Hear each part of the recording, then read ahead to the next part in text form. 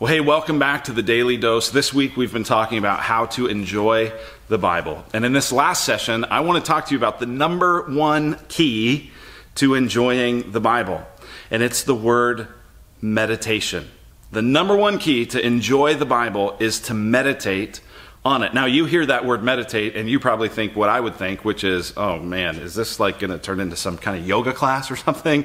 What in the world? I'm supposed to meditate? Do I need to fold my legs and get in some sort of weird position? And no, the reality is when most people think about meditation, they're usually thinking about Eastern meditation. That's where you're kind of emptying your mind.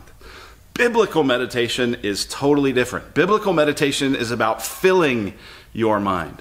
And we get an introduction to meditating on Scripture in Psalm 1. The very first psalm says this: "Blessed is the man who walks not in the counsel of the wicked, nor stands in the way of sinners, nor sits in the seat of scoffers, but his delight is in the law of the Lord." The person who's blessed is the one who enjoys the word, whose delight is in the word. And it says, "And on his law he meditates day and night." It goes on to say that the person that does this is like a tree that's planted by streams of water, that in all it does prospers, right? No matter what it faces, it stands firm. But it says the person who's blessed is the person who meditates on the law of the Lord. Now, that word meditate is a really interesting word. It's a word that means to mutter or to chew over. It has with it the idea of even a prey that has attacked its prey and is kind of growling over the prey that it has already killed and is about to eat. It's this idea of savoring, right? The picture of it really is like, have you ever seen one of those big gobstoppers? Those big, huge candies that just kind of take forever to melt down, and you put it in your mouth and like 4 hours later it's still humongous? That's the idea of meditating on God's word. It's something that you're chewing on. You're letting it soak into you. And so I want to talk to you about 3 ways to meditate on the Scripture that I find actually rather enjoyable. The first one is to try to rewrite the verse that I'm studying or that I'm meditating on, to rewrite it in my own words. To rewrite it in my own words.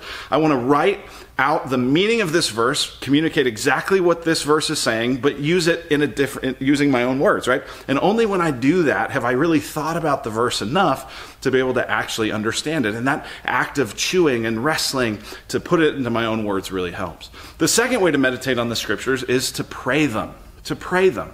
And this is kind of like the first, only instead of just kind of in your own head and heart chewing on it, you're actually chewing on it and then directing those words back to God. Taking a verse, thinking about it, what does this mean? How does this impact me?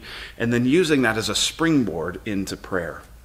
Now, the third way to meditate on the Scripture is one that you'll laugh at. You probably won't want to try this. But if you try this, I promise it will engage a different part of your heart and mind. And the third way to meditate on Scripture that I think is pretty fun is to actually draw it. To draw it. To take a verse of Scripture and try to draw it in a picture. Think about a verse like John 3:16. "For God so loved the world that he gave his one and only Son, so that whoever would believe in him wouldn't perish but would have eternal life." That is a verse that perhaps you've heard so many times that it almost means nothing to you anymore. But what if you had to draw it?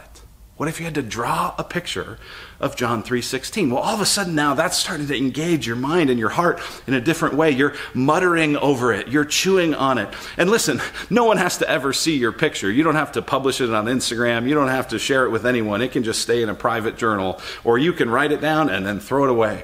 But meditating on the Scripture, by turning it into your own words, by praying it back to God, or by drawing it, those are some things that will engage your heart, that will help you to experience God's word in a fresh way, in a life-giving way, and you will enjoy the Bible.